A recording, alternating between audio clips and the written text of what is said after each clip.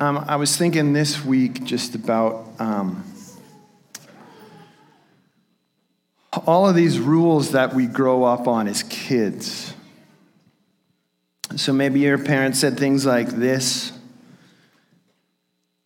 clean your room, finish your dinner, or things like go to bed now. Teachers in school would have said things like, hey, no talking during class. People would end up getting a detention, potentially, for disobeying that rule. Did anyone ever get in trouble for talking in class? Yeah, many people. I would have guessed some of you, actually, who raised your hands just now.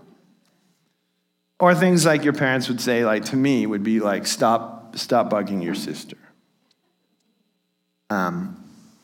My sister's terrified of whales and sharks, which makes sense because she grew up on the prairies. But the one time with my brother, we had a big poster of just whales, like all the different kinds of whales. And we had an awesome great white shark poster where it's just the head coming out of the water. So we went into our sister's room and carefully pulled back the covers on her bed and then put all of these posters under the covers so that when it was time for bed, she'd move her covers and there's a big great white shark head. Yeah, and her fear on this is to the point where if she's like scrolling through some nature thing on her phone and a shark pops up, she's thrown her phone. So she was terrified. But I don't think ever that I can remember my parents ever said something like, Eric, could you please take a little bit of time away to psychoanalyze your deep-seated internal motives for harassing your sister? I can't remember that happening. It was usually just stop doing that or do this. And we're used to those kind of things, I think, when we grow up, because it's just these black and white things that are like, it's either right or wrong. Just do this and you're right. Do this and you're wrong. And I think so many of the rules that we had in home and school were mostly just about this like external behavior modification, right? It was rarely about like the deep parts of your heart. So if you looked the part and everything seemed okay, yeah, you're fine. Your external actions were fine, you're good. And I actually think that we relate a lot to the Bible in the same way, right? Some instructions in Scripture are easy to follow. Things like from the Ten Commandments, thou shalt not murder. I haven't murdered anyone today. Pretty easy to follow that one, generally. But we've been going through a series on James, and today we find ourselves in a spot where it's maybe a little bit more subtle, the things that James is pointing to, where he's actually starting to say, hey, I want to go just beyond maybe the surface level stuff, and I want to point to some of the motives and some of the things that drive us behind. So we're going to look at James starting in chapter 4, verse 11, and going through to chapter 5, verse 6. And in here we find that James gives us 3 warnings. It's like a little trident of warnings that he's going to prod us with today. And what I'd invite you to do, if you have your Bible or you have it on your phone, is actually engage with the word today yourself. I'm going to unpack some stuff, but maybe more than what I'm saying, I'm hoping that you go, okay, God, what do you want to say to me today from James? So let's dig in a little bit more together. James is a weird book in some ways to preach from because he kind of just goes, well, here's what you should do. So when you preach it, you kind of just go, yeah, what James said. But we're going to push a little bit further today. Okay, so let's start in verse 11. It starts with warning against judging others. A warning against judging others. It says, don't speak evil against each other, dear brothers and sisters. If you criticize and judge each other, then you are criticizing and judging God's law. But your job is to obey the law, not to judge whether it applies to you. God alone, who gave the law, is the judge. He alone has the power to save or destroy. So what right do you have to judge your neighbor? So there's two things that are fairly direct that James says here, and one that's maybe a little bit more, maybe different or a little bit more subtle. So we'll just start and we'll tackle these two things that are very direct. The first sentence in verse 11 says, don't speak evil against each other. This is James being very direct. Don't speak evil against each other. So what did your parents probably tell you? If you don't have anything good to say, don't say anything at all. James said that first. Don't speak evil against each other. And you notice that it's against each other, brothers and sisters. So we know that James was the pastor of the church in Jerusalem, and this was not a letter to non-believers. This was a letter to believers. That means that in the church, there was people speaking evil against each other. And for me, in reflecting on this, we really need to work on making sure that our relationships in here are really good and really healthy so that we can actually bear a good witness to a world that's absolutely torn apart with bad relationships. If we can get how we talk about each other right in here, that can be a testimony. A new person comes in and they go, wow, it's so encouraging here. I feel so built up just by showing up here. And why would somebody want to join a church family that's potentially more dysfunctional than their earthly family? It's just very practical.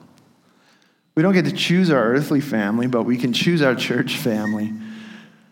And James is saying, don't judge each other. Don't speak evil against each other. So the counterpoint to that is that we want to be a church where people are celebrated and praised and championed. Where instead of finding something that you can tear down about someone else, you find every way to build each other up. The power of life and death is in our tongue. And when we decide that we're going to live, as James is saying, I won't speak evil. I won't.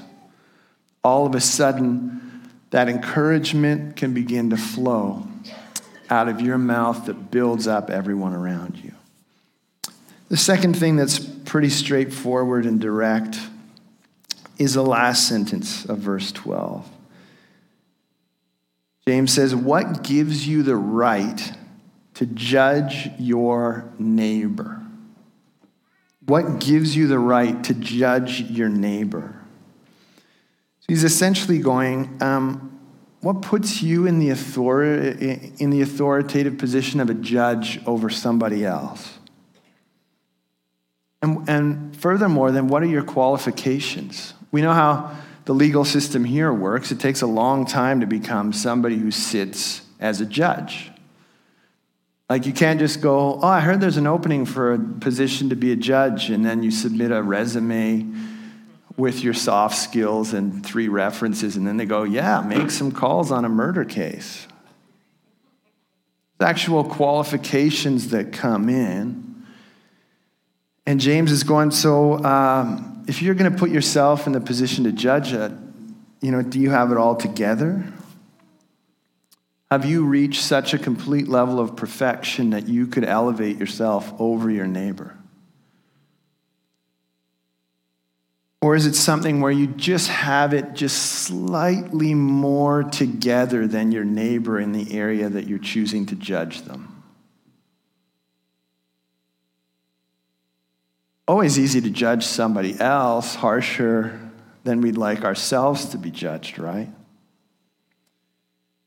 Then James clearly states in verse 12 as well that God alone, who gave the law, is the judge. He alone has the power to save or to destroy. So he's saying, be very, very slow to elevate yourself to the position of judge. And we know when we read other sections, Matthew 7, Jesus says, the same measure that you use in judging other people is the same measure that will be used to judge you. So if you want to put yourself in a position of being a judge over others, it's really God's spot, not yours.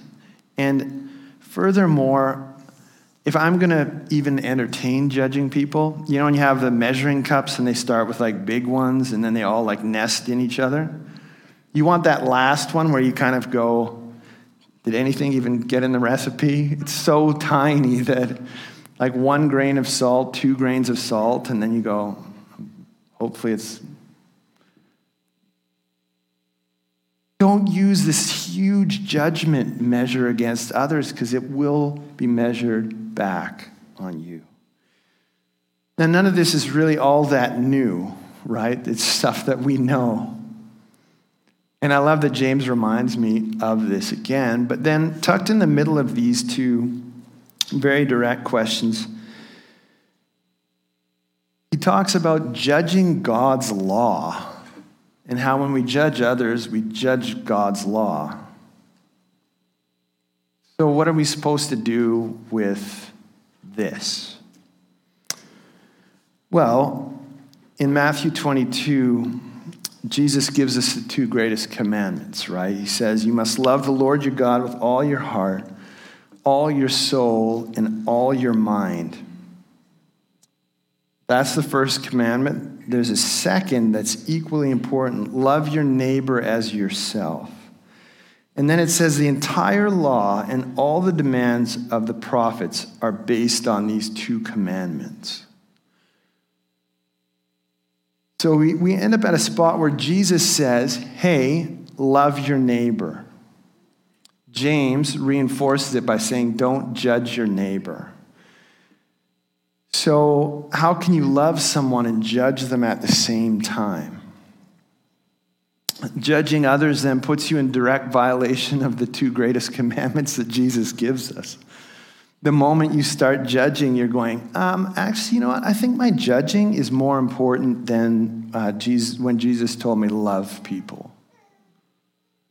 So you're basically going, because I'm going to be a judge now, I'm going to disregard other commandments that are very clear on loving my neighbor because I'd rather judge them. So I'd be very leery of putting yourself in a position where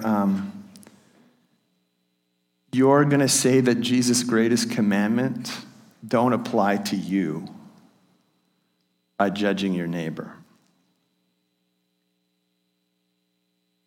There's also this other great wisdom I feel like James hints at here, where he's essentially just going, why don't you just mind your own business? Right? Like, don't judge your neighbor. Don't speak evil of them. Just mind your own business. Stop worrying about what everybody else is doing and just tend to your own garden. Manage your own life. I know for me, I will spend my entire life just trying to work on this, let alone adding other work from other people. I've got plenty of work to do in myself, let alone starting to turn outward. Such a novel idea to just mind your own business and not worry so much about your neighbor. You'll probably also find you're slightly more fulfilled living that way. Okay, second warning.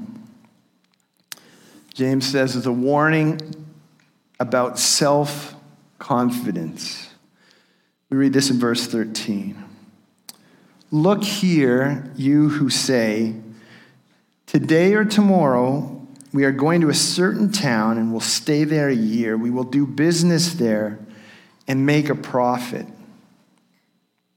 How do you know what your life will be like tomorrow? Your life is like the morning fog. It's here a little while and then it's gone. What you ought to say is, if the Lord wants us to, we will live and do this or that. Otherwise, you are boasting about your own pretentious plans, and all such boasting is evil.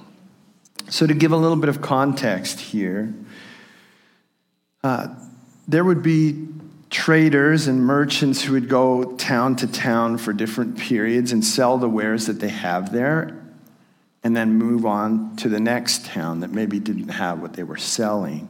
So this is likely something that would have been addressed to these kind of people that will go, yeah, this is exactly what's going to happen, and this is how it's going to go down. I'm going to go there. I'm going to make this much money. I'll support my family and provide for them. Then a year from then, I'm going to go over here. So if you're not a roving merchant trader, then how does this apply to you?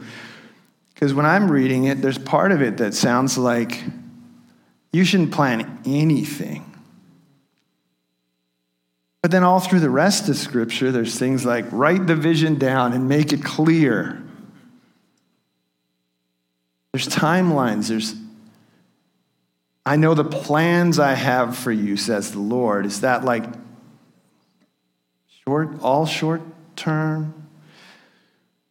So when we come to a scripture like this, it's a reminder to live our lives from the right perspective and the right position.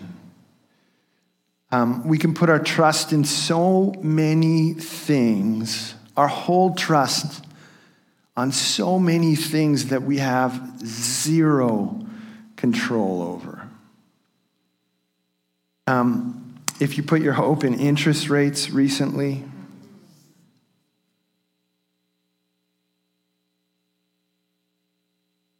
put your hope in different financial trends, or a new thing is happening, and there's even things like I assume I'll be healthy, but that can change in a moment. You put your trust in your employer or in relationships. Where do you put your trust? And furthermore, what do you run to when life gets chaotic and out of control? What's that thing that you go, I'll just hold on to this?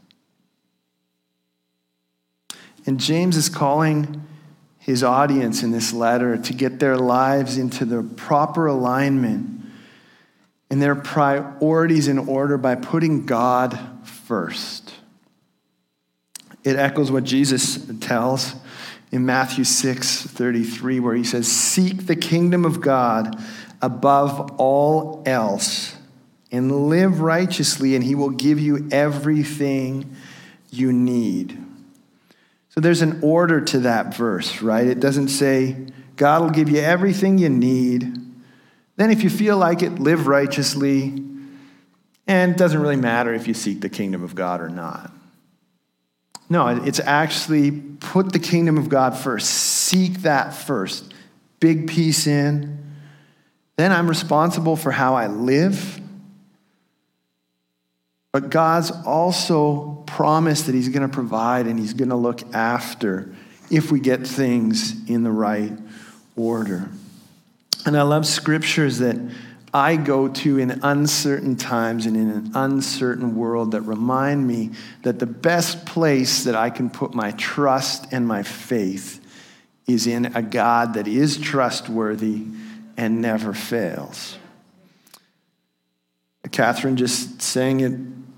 It wasn't on one of the slides, but she sang it anywhere. And she's saying, you're the God that can be trusted. What a great lyric.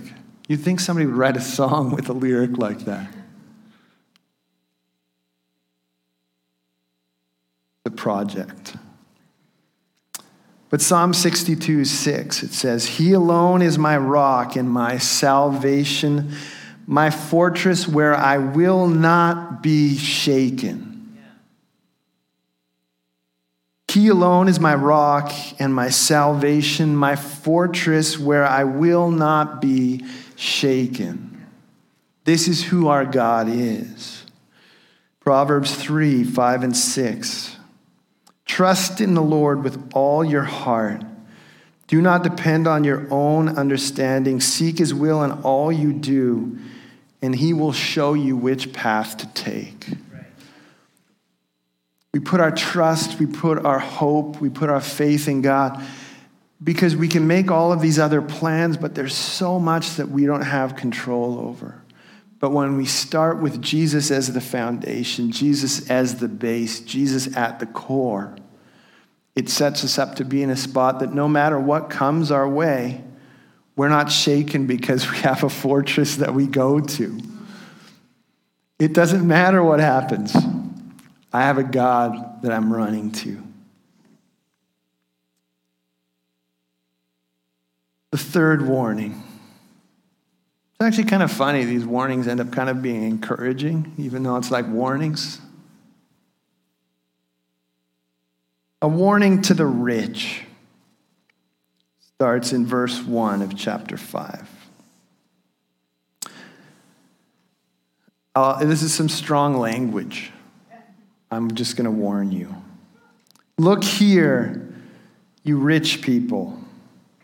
Weep and groan with anguish because of all the terrible troubles ahead of you. Your wealth is rotting away, and your fine clothes are moth-eaten rags. Your gold and silver are corroded. The very wealth you were counting on will eat away your flesh like fire.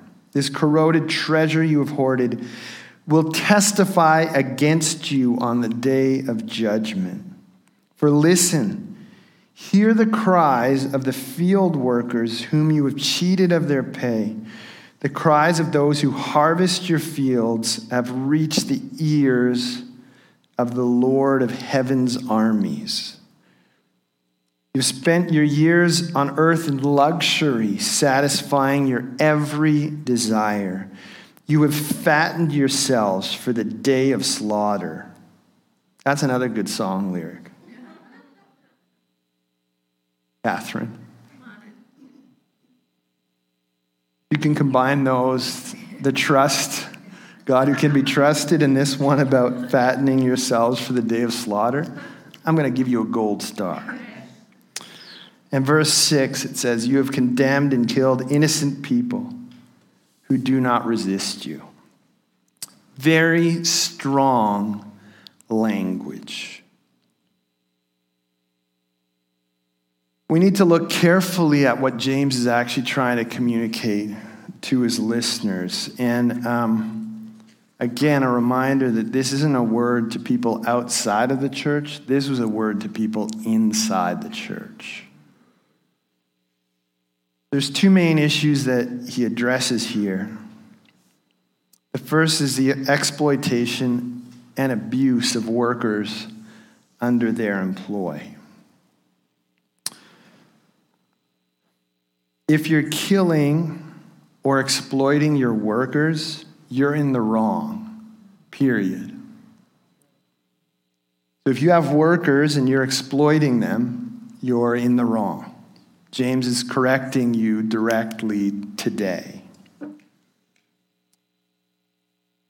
And it's kind of a double whammy, isn't it, if you're a person in the church? Because you should know better. He's not addressing somebody running a sweatshop somewhere else. This is a word to Christians, which means that Christians can actually be in a position where they're really not reflecting Jesus in any way as far as how they're dealing with their workers. If you're exploiting your workers, you're in the wrong. James is very clear and brings strong correction. But then there's this whole other picture of hoarding and a bloated excess of wealth and money. And he says things like, your clothes are just rotting. It's just like there's so much, but it's just going to waste.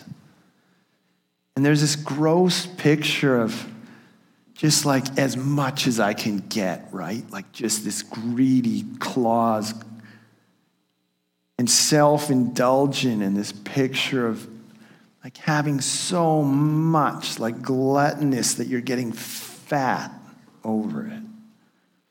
Again, very strong imagery. So 1 Timothy 6:10 tells us that the love of money is the root of all kinds of evil. Now, that's true for all of humanity. It doesn't matter if you're rich or poor. The love of money is the root of all kinds of evil. But if you'd say you're not rich, in your own estimation at least, it's easy to write off this entire correction as something that doesn't apply to you. And it's easy to point your finger at rich people and go, yeah, look at you hoarding. Oh, but then at that point, aren't you violating that first one that says, don't judge or speak evil of your... Oh, shoot. Money's always so interesting to talk about, isn't it? Especially in church.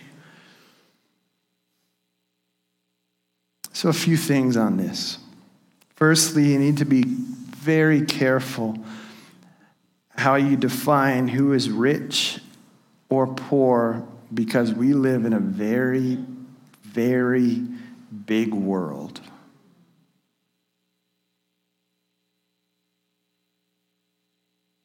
And secondly, whether we possess money or not, it's so easy to let it consume us. So Jesus talked about it in the parable of the farmer sowing seed in Matthew 13. He says in verse 22 that the seed that fell among the thorns represents those who hear God's word. Listen to this. But all too quickly, the message is crowded out by the worries of this world and the lure of wealth, so no fruit is produced. The message is crowded out by the worries of this life and the lure of wealth, so no fruit is produced. The good things that God wants to produce in your life, he's saying, can be choked out. But notice, he uses the word and, not or. So he's not saying that the message is crowded out by the worries of this life or the lure of wealth. He's saying the message is crowded out by the worries of this world and the lure of wealth. He didn't separate these things.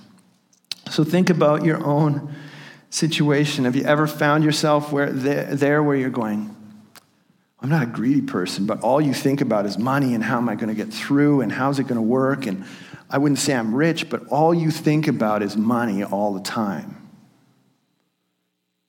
So where you're ending up in a spot where you go, if I had more money, then I could fix this problem. And so these worries and this lure of wealth all play together, where you end up in a spot where whether you're rich or poor, your life has been consumed with an obsession for money. So Jesus in this section, and what James is getting at as well, is that His words can be choked out by a desire to have more money or a worry about not having enough of it. Either way, you found yourself focused on something other than God. I heard somebody say an interesting thing once where they said, the answer to the "if only I had," question will probably be a good indication of one of the idols that you hold in your life. If I only had this, then. If I only had more of. And insert that for yourself. What are those things that you've said?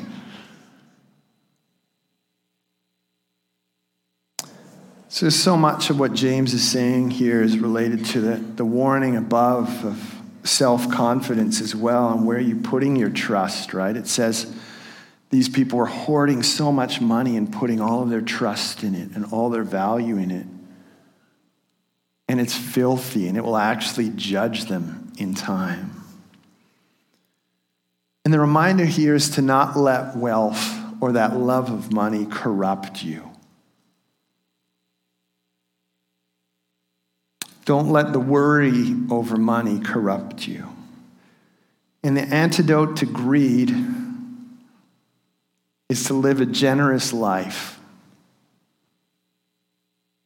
where you actively take your money and you give.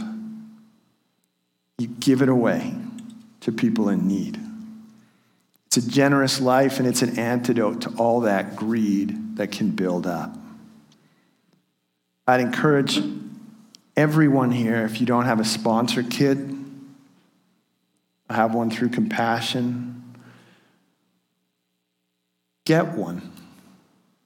The poor are always, when you read through Scripture, so important to God. And you might feel like you don't have much where you are, but you still have enough that you could help someone else. Find somebody else in need, and whether you have a lot or a little, find a way to give to somebody else that maybe doesn't have as much as you do. Remembering that God holds a special place in his heart for the poor, and that could be a whole other sermon completely. Whether you're rich or poor, don't let this money thing consume you.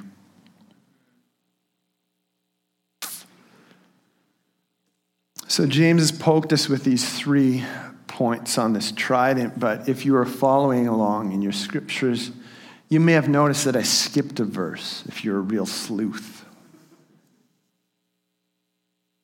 Real Sherlock Holmes. Verse 17 of chapter 4. It says, "Remember, it is sin to know what you ought to do and then not do it." Remember, it is sin to know what you ought to do and then not do it. When we're talking about some of these things that deal more with our internal motives than our external behaviors alone, this verse is a crux of the issue that we find in these 3 warnings. There's a warning about judging others. We already know that it's wrong to do, but I did it just driving here because a guy decided to put his signal light on and not go into the lane, and I didn't know what he was doing, and I went, can we get it together here? I know it's wrong. I didn't even really need James to tell me that this morning. And there's a warning about self-confidence. If these last few years haven't taught you how unstable your best laid plans are, and I know where I ought to put my trust, but sometimes I get lulled into a space where it's just easier to go for something that's more convenient and maybe more comfortable. And I know in myself it's the wrong place to put my trust or my faith. Then there's a warning to the rich. We know how money and greed and just get ugly and corrupt people. And I know that the picture that God gives us is he's incredibly generous. I know this already. Why is it hard to be generous? And why is it so easy to be greedy? We find this verse 17. Remember, it is sin to know what you ought to do and then not do it. And I love that James throws the word remember on there, because then it means this is something that you should already know. And he's reminding people this would have been common knowledge for them. And what this speaks to is more than just that list of black and white rules that we lived off as kids so that we wouldn't get in trouble or so that we wouldn't be punished. This verse is that call and that reminder to not just live trying to avoid doing wrong things, but it's this invitation to really, really, really be in relationship with God. Jesus said, I only do what I see my Father doing. Jesus was filled with the Holy Spirit, led by the Holy Spirit. And that's what James is getting at here. He's leading us every single day. And it's about tuning our hearts and tuning our ears to listen and to be obedient to where God's leading us.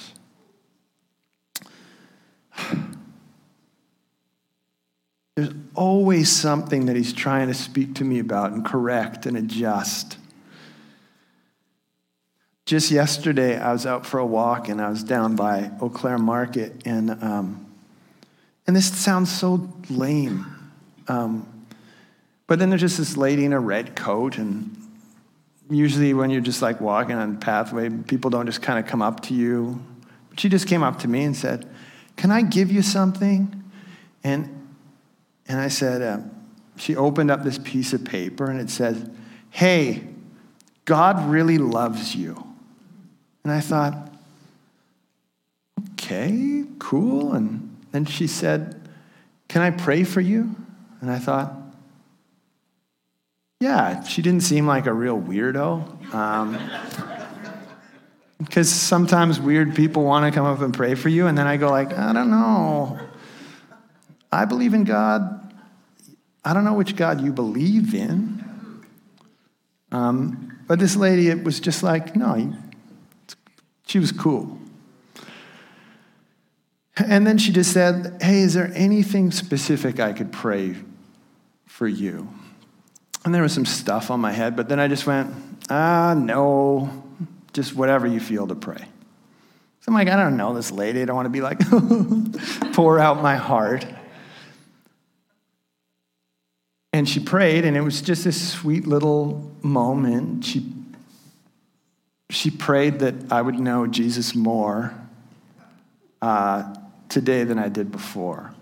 Like just some great prayers. But as I'm walking away, it's like the Holy Spirit said to me, "You know, you had some things. You could even ask her to pray for church tomorrow. You're preaching." Yeah. So this lady comes up to you and says, "Can I pray for you?" And then, so then what? Did you chicken out because you didn't want her to pray for you?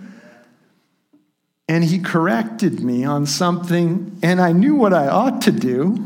I ought to have said, "Yeah, here's 3 things that you could pray for." And I didn't do it. And then he corrected me on it. And if you can care about something so ridiculous like that, man, he's always speaking to us. And maybe you could come to the keys, Pastor Debbie. But God doesn't want us to just follow a list of rules. This whole book of James, one of the things that frustrates me about it is it just feels like it's James telling me what to do all the time. And he's always correcting me, and he's always right, and he's so annoying. Like we could have ended at the judgment one today, and I would have had plenty to work on until we gather again the next time. But he doesn't want it to just be following a list of rules. He's correcting things that are way out there, but this verse 17, I can't shake it. He wants us to live in sync with the Holy Spirit, just like Jesus did. So this morning,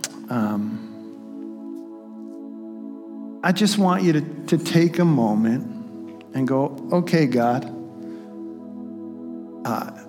Eric's preached, he did okay. But what do you want to say to me? What's from these 3 warnings, what's your correction to me? What do you want me to change? What's an area maybe that you're exposing in my heart? Maybe you're a habitual judger to the point that you don't even realize you're doing it anymore. That was me many years ago. Meet somebody and they're like, certain careers, I'd just be like, this person's going to be super boring. I didn't even give them a chance.